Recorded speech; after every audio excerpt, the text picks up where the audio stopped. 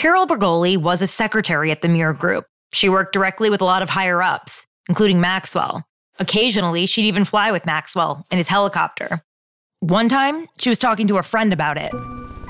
He said to me, whatever you do, he said, don't get in that helicopter. I said, why? He said, wherever that helicopter takes off, he said, there's 100 pair of eyes wishing it to crash.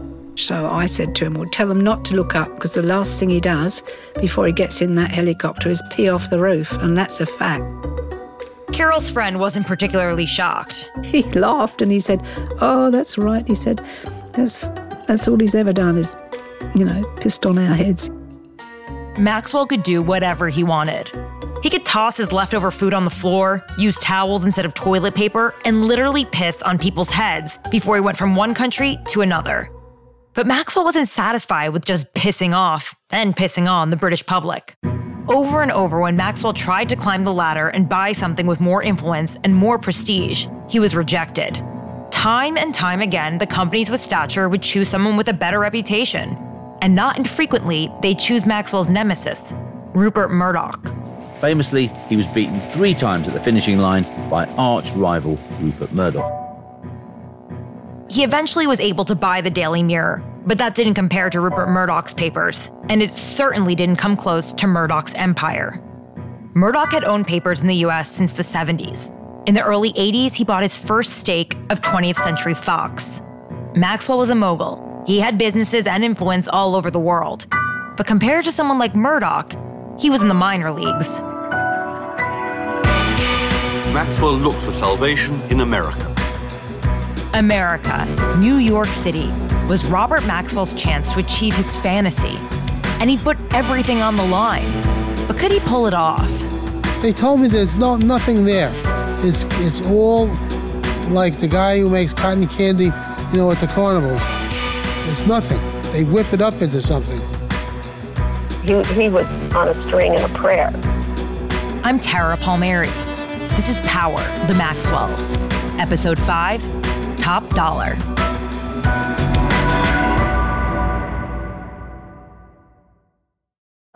Have you ever felt like escaping to your own desert island? Jane Gaskin did exactly that, trading in the family home to begin a new life in the tropics. But she soon discovers that paradise has its secrets. I'm Alice Levine, and this is The Price of Paradise, the island dream that ends in kidnap, corruption, and murder. Wish you were here? Follow The Price of Paradise now, wherever you listen to podcasts. Imagine a mirror board meeting. Maxwell with his huge desk filled with phone consoles, a big leather chair, his employees seated in rows, all facing the man in charge. It's 1988, so probably a lot of wide ties, big shoulder pads, a lot of cologne, and a lot of men. Now imagine you're a woman reporting on Maxwell for Time magazine. Imagine being Martha Smilgus. He had a meeting, and he had all his Mir executives there, and he was running the meeting, and it was a big show. And I kind of snuck in the back. I came in, and I had been introduced to him at the start of the meeting. And I'm attractive. And he did say one thing. He said, he introduced me to the whole group, and he said, now she looks like a bimbo, but watch out for her. Not the best first impression, but Maxwell was living up to his reputation. Well, I just thought, oh boy, so this guy is a ruffian. There's a ruffian side to him. But he was fulfilling what I kind of thought he was. Tabloid people are tabloid people. That's in their blood. Rough around the edges, maybe a little crass. I know these people. I worked for 5 years at the New York Post, rival to the Daily News. And Maxwell might have been a tabloid person, the type of guy who'd call a reporter a bimbo. But he had become someone you had to take seriously. He made a huge purchase in the States, big enough that Smilgus, an editor of Time magazine, would want to spend a week with him. He wants to take over America. He's chasing Rupert Murdoch. And they want to do a big profile on this guy. He's worth it. Why was Maxwell worth it? Well, in 1988, Maxwell was bidding for one of the world's largest and oldest publishing companies, Macmillan Press. It was an old-fashioned publishing house, blue shoe publishing house.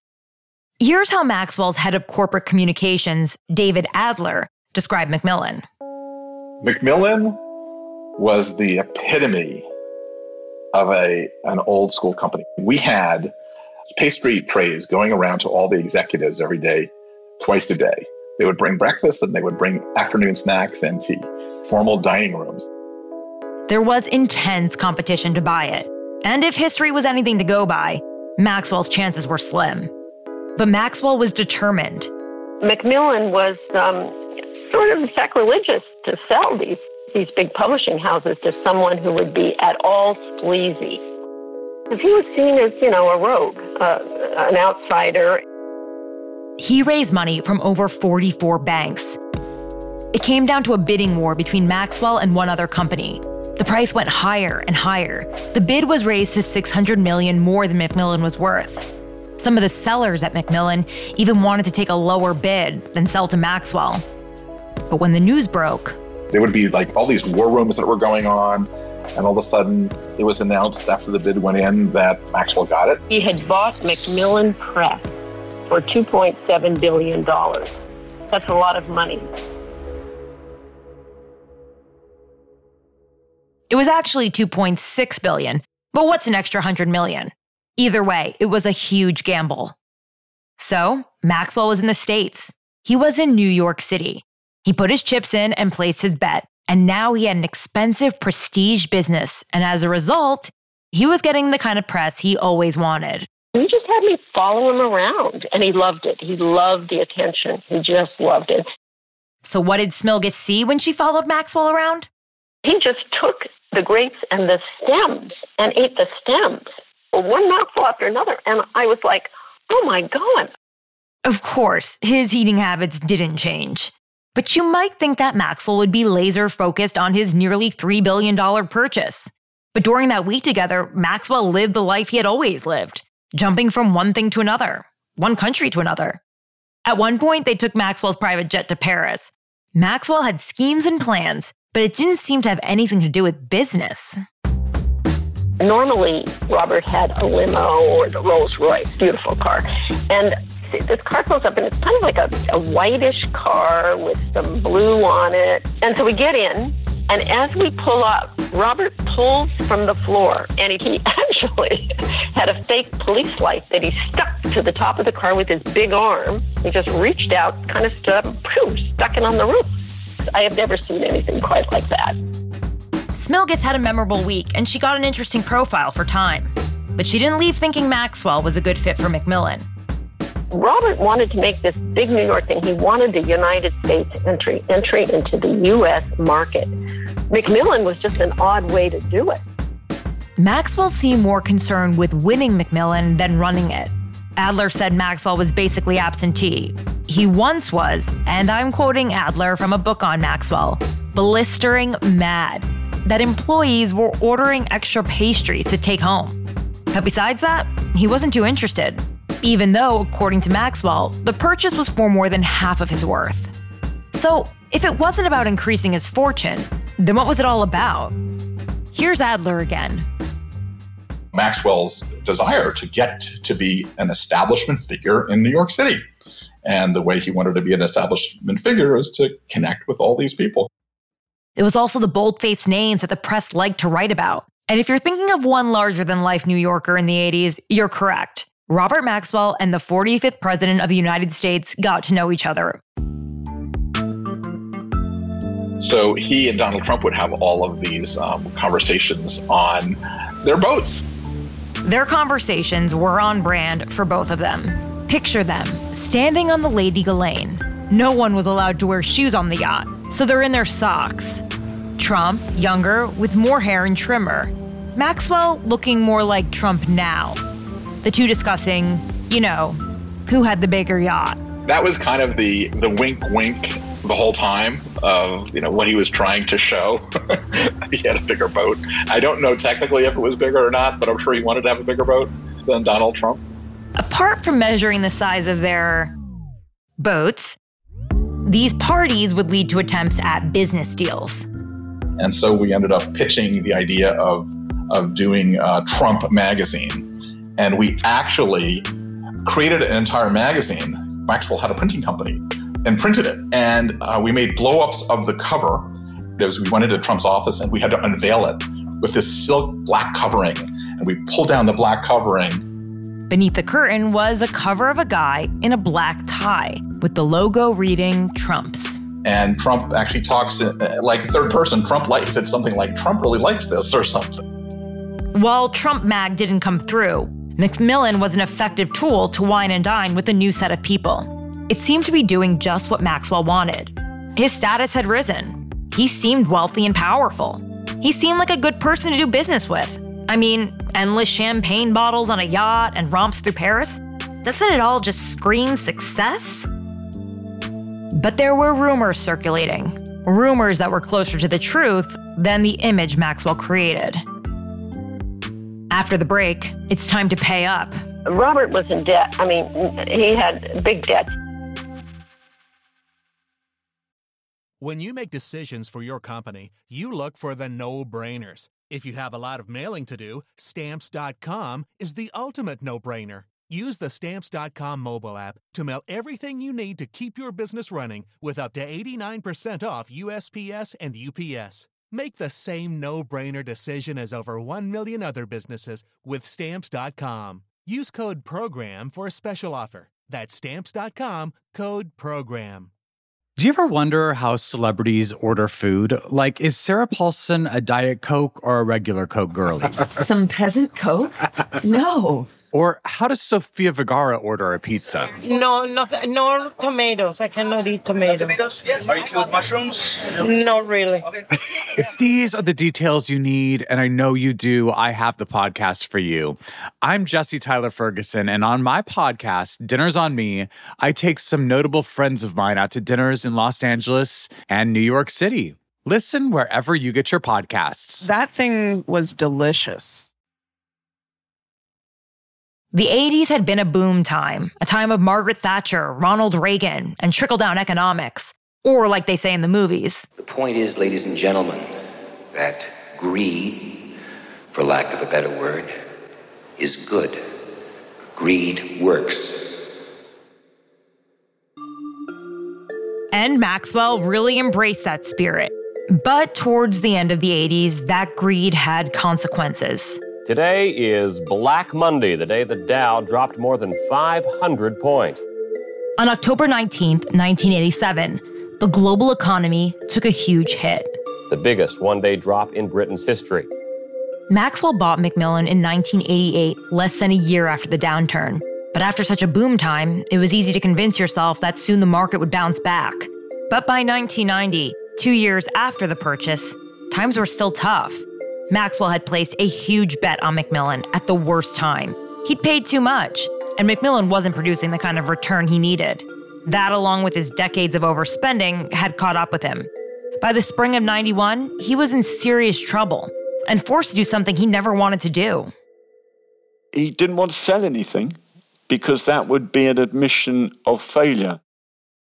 But he didn't have a choice. He was in too much debt and didn't have enough money coming in. He had to sell pieces of the empire, including his prized jewel. Everything that I have done has only been made possible because of Pergamon Press. Maxwell purchased Pergamon Press in 1951. In 1991, 40 years later, he had no choice but to sell it. His spending sprees throughout his career, especially his big venture into the States, had backfired. Maxwell sold the family silver, Pergamon Press, for £440 million.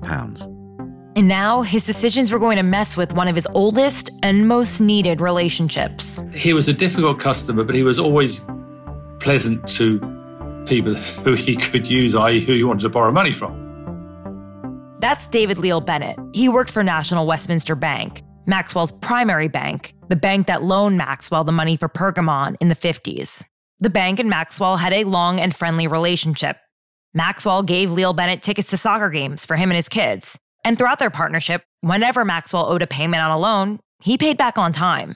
He ran close to the wire, I think, on things, but he used to say he had never let the bank down. With that in mind, the Maxwells came to Leal Bennett with an unusual request. In the spring of 1991, Maxwell was forced to sell Pergamon. But while it was getting all sorted out, Maxwell needed cash. He had debts he needed to pay off, and he didn't have the money. Don't get the wrong idea. Maxwell himself continued to act like a cartoon rich person. He continued to fly around the world, schmoozing with the elite and giving orders like this to his butler. RM would say, never-ending champagne, Douglas. And I want smoked salmon. I want caviar. But while he was living the high life, he sent his son to talk to David Leal Bennett about getting some cash. Kevin Maxwell was the 8th child. So to put this in succession terms, you can think of him as the Kendall Roy of the family.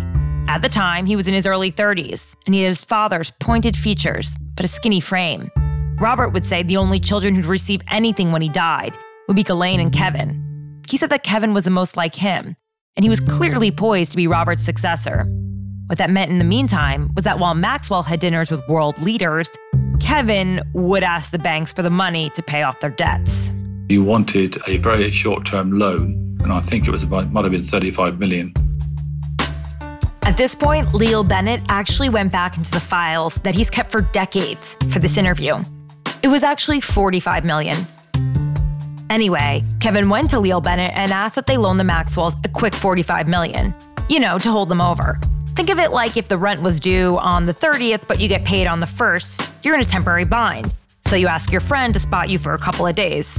Except it was for millions of dollars. 45 million even today is quite a lot of money. A short and substantial loan like this was not common. Leal Bennett and his coworker left Kevin's office saying they need to chat about it. So they went to their boss and hashed it out. He just chewed it over and said, what do you think, Dave? What do you think, Bob? I said, well, we're going to get the money. He's always hasn't let us down previously. And in the end, they decided to go for it. But it wasn't an easy decision, and it wasn't easy to pull off. And I remember very clearly, staying till about, I think, 11 o'clock at night, getting that application to try to rush it through because it was so urgent. Leal Bennett made it happen. He was the one who pushed for it, and they got Maxwell the 45 million. Then, a couple of days passed. And then the proverbial first of the month came. And nothing. Maxwell was late. What's going on? Where is it? We want it. What's happening? He knows that if he hasn't produced something he's promised, it's pretty serious. Let's be clear, we are his main banker. It's not acceptable. He's calling Kevin, and he's getting excuses and stalls. So one day passed. Then another. Leal Bennett is feeling pressure. He's stressed when he gets home. Another day passes. And then another. All these years later, Leal Bennett can't exactly remember how long it took, but he thinks it was about a week. A week of waiting. And finally...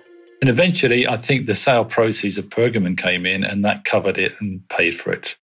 For decades, Maxwell had paid on time. Now, he was selling off a long-time moneymaker and running late to pay his bank back. But everything was kept very tight. He knew that he had to sort of not slip up again. Maxwell was in the banking doghouse. His accounts were being watched closely. So what does Maxwell do? He keeps schmoozing. He keeps the champagne flowing. It's what he's always done. Here's Greenslade. There have been lots of moments of stress, but it appeared that he always survived them by a series of diversions. Maxwell survived on publicity, on appearing to be rich. Look, I'm not in any trouble. I've just bought a football club. In his own mind, his way to relieve stress was to do another deal. Maxwell had this view of himself, too big to fail. In his own mind, and let's face it, in reality, he got away with it so often. He just thought, what I need here to overcome this crisis is another plus, another thing to add to the idea that Robert Maxwell is one big man. While Kevin was busy trying to figure out how to pay off their loans, Maxwell was searching for an opportunity. And then he finds something. The next deal would rocket Maxwell's stature in the States in a way that he had always hoped for. But was it a solution? Or just a last-ditch effort to live out his fantasy? In the 1970s, John Todd burst onto the evangelical scene with a shocking tale. He claimed to be a former witch involved in a then unheard-of secret organization called the Illuminati and urged Christians to prepare for a violent world takeover. First of all, the number one weapon in everybody's home should be a 12-gauge pump shotgun. Hear the amazing story of one of the originators of the modern-day conspiracy theory. From Magnificent Noise and Sony Music Entertainment, this is Cover Up, the conspiracy tapes. By most accounts, if Maxwell hadn't purchased Macmillan, if he hadn't tried to compete with Murdoch, he would have been on solid ground. But Macmillan had gotten him so much attention. It made him seem bigger than he was. So in the spring of '91, while his son Kevin was scrambling to find money, Maxwell doubled down. The first time his career plummeted, he climbed back up by buying a paper. He hoped to buy his way out of his problems again. He set out to raise his status. He set out to buy a daily New York paper. I bought the New York Post, foolishly. And then I was chairman of the MTA for 8 years, maybe more foolishly. That's my career. This is Peter Calico. Maxwell spent his whole life trying to be part of Britain's upper class. Peter is proudly old New York. Calico is now 77, but if you Google him, he always looks like he's ready to box, despite the fact that he's usually wearing a very expensive suit and boasts of one of the largest collections of vintage Ferraris. I had a little financial problem then, more than little. It's 1991, and Calico was looking to sell the Post. And Maxwell, of course, seemed very eager to own a daily paper in New York City. And the more you know him, the more you dislike him. He's a little bit blustery. I don't like speaking ill of the dead, but in his case, I'll make an exception. First, he calls up, and he's very polite. He's almost embarrassingly polite. Normally, the buyer goes to the seller's office, but he made up some story about his something, so he couldn't come. Could I come at him at the Helmsley Plaza Hotel? I said I'd be glad to. There was 2 guys that were in his hotel suite, and he would ask them for coffee and tea, and Peter, do you want anything? And I thought those were like his butlers. They were his sons. I can't believe he was treating his sons like that. And he would start yelling at him in front of me. It was a very unpleasant place to be. But Calico is about to be even more surprised. And he negotiates in a style that I've never seen before. If you want to buy something for $7, you offer $5, right? He offers $10. And I think he does that because he wants to get the other bidders out of the room. And then he'd kill time by chatting about things that had nothing to do with the deal. Yeah, well, he told me that he was much smarter than Rupert Murdoch and much richer. I'm saying, what do I care about that? Why would that be of any interest to me? Maybe it was because Maxwell couldn't come up with the money. The talks dragged on for weeks. But Calico kept taking his calls. I treated A as entertainment and B as a respite from my work days, which were filled with grief and problems. So I had like a time to relax. You might think that Maxwell was delusional, thinking he could buy a newspaper in New York City while almost defaulting on his loans. But what's even wilder is that while all this time he was stringing Calico along, Maxwell managed to put a deal together with a rival paper. The new owner of the Daily News, Bob Maxwell. Bob! The Daily News was one of the most influential tabloids in town. While it was a New York paper, it would get national attention. Maxwell now owned a New York institution. He was a daily voice in the media capital of the world. If Macmillan opened doors, then the paper catapulted him to the top of New York society. The day you own a paper, a daily paper, you're a power broker.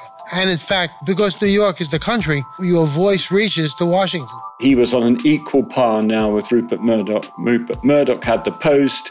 He had the Daily News, which he regarded, probably rightly, as a more famous newspaper and slightly more upmarket. It was everything Maxwell wanted. This earned him even more attention than acquiring Macmillan. In a sense, he had finally made it. The headlines read, Maxwell, Titan of Industry. But in reality, he had boarded a sinking ship. And Calico knew it. At that time, the news was in such dire straits. They were really hemorrhaging cash. 5 guys looked at them. Nobody would even buy them.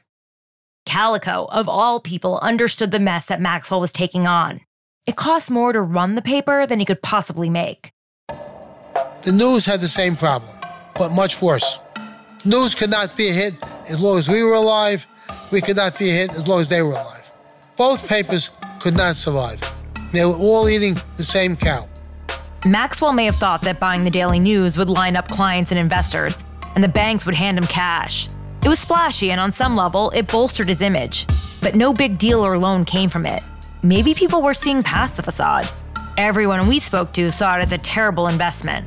He got the publicity he wanted himself. I think it was posturing by him. I think it was a little bit of bravado on that side. So to recap, by the spring of '91, Maxwell had sold Pergamon, paid too much for Macmillan, bought a failing newspaper, and was struggling to pay back loans. Months went by, and by the summer, he still hadn't found a solution. Debts were piling up, with deadlines looming for payback. With no better options, in July, just 2 months after Maxwell was late paying back the first emergency loan, Kevin went back to Westminster Bank, asking for another £45 million, with a promise to, of course, pay it back right away this time. I think Robert had assumed that we would have given the 45 million. But the bank wasn't about to be burned again. Declined. End of story. The Maxwells were furious. Kevin said something like, "Fine, be that way." And then Kevin instructs National Westminster to schedule a payment to pay off some other loans that the Maxwells owe. And right before the bank was going to pay out, it appeared that Maxwell didn't have enough money. But then... we suddenly had money coming in from 6 banks, and money going out to another 6 banks. Money coming in just in time to pay off more pressing loans. What was happening? I figured out fairly quickly that they were foreign exchange transactions. What does that mean? Stay with me, because what Maxwell was doing was crazy. In very simple terms, in the early 90s, when you converted cash from one currency to another, there was a delay in the money being deducted from your account. Say I was converting $100 to pounds. Because of the delay in reporting the transaction, for a day or so, my bank accounts would say I had $100 and the equivalent amount in pounds. Essentially, Maxwell was using this temporary glitch to make up money and then trying to spend it. All these years later, Leo Bennett remembers talking about it with his coworker. And he said, "How are things going, Dave?" I said, "It's a nightmare. Look what's happening. They're actually creating money." And he said, "You're right. It does look like that." He said, "Do not make payments that you don't have to." Again, this was a huge client. Leo Bennett wanted to maintain the relationship. He couldn't come out and say, "You are cheating," but he also couldn't let them spend money they didn't have.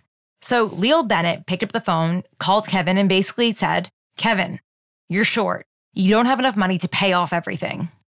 Think about what this must have been like for both of them. Kevin knows they've been caught.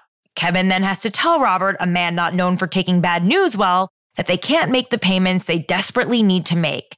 And from Leo Bennett's perspective, it's clear one of his main clients is in serious trouble and can't be trusted. It's not quite another day in the office, is it? Maxwell hosted all the right people on his yacht. He made splashy purchases that placed him in the same sentence as Murdoch. He played rich. He thought banks would keep giving him money, so long as he kept up appearances. If he was late to pay or needed a quick loan, banks would think, sure, he's good for it. He has a private jet. He gives us champagne. It'll be fine. But at this point, even Maxwell couldn't keep up the charade. Throughout 1991, there was a lot of robbing Peter to pay Paul. All the time, he was moving money around, circulating money in the vain hope that it would never stop. It was smoke and mirrors. But he never was able to pay down debts of any kind. Maxwell bet it all to be a major player, and now the whole empire was in jeopardy.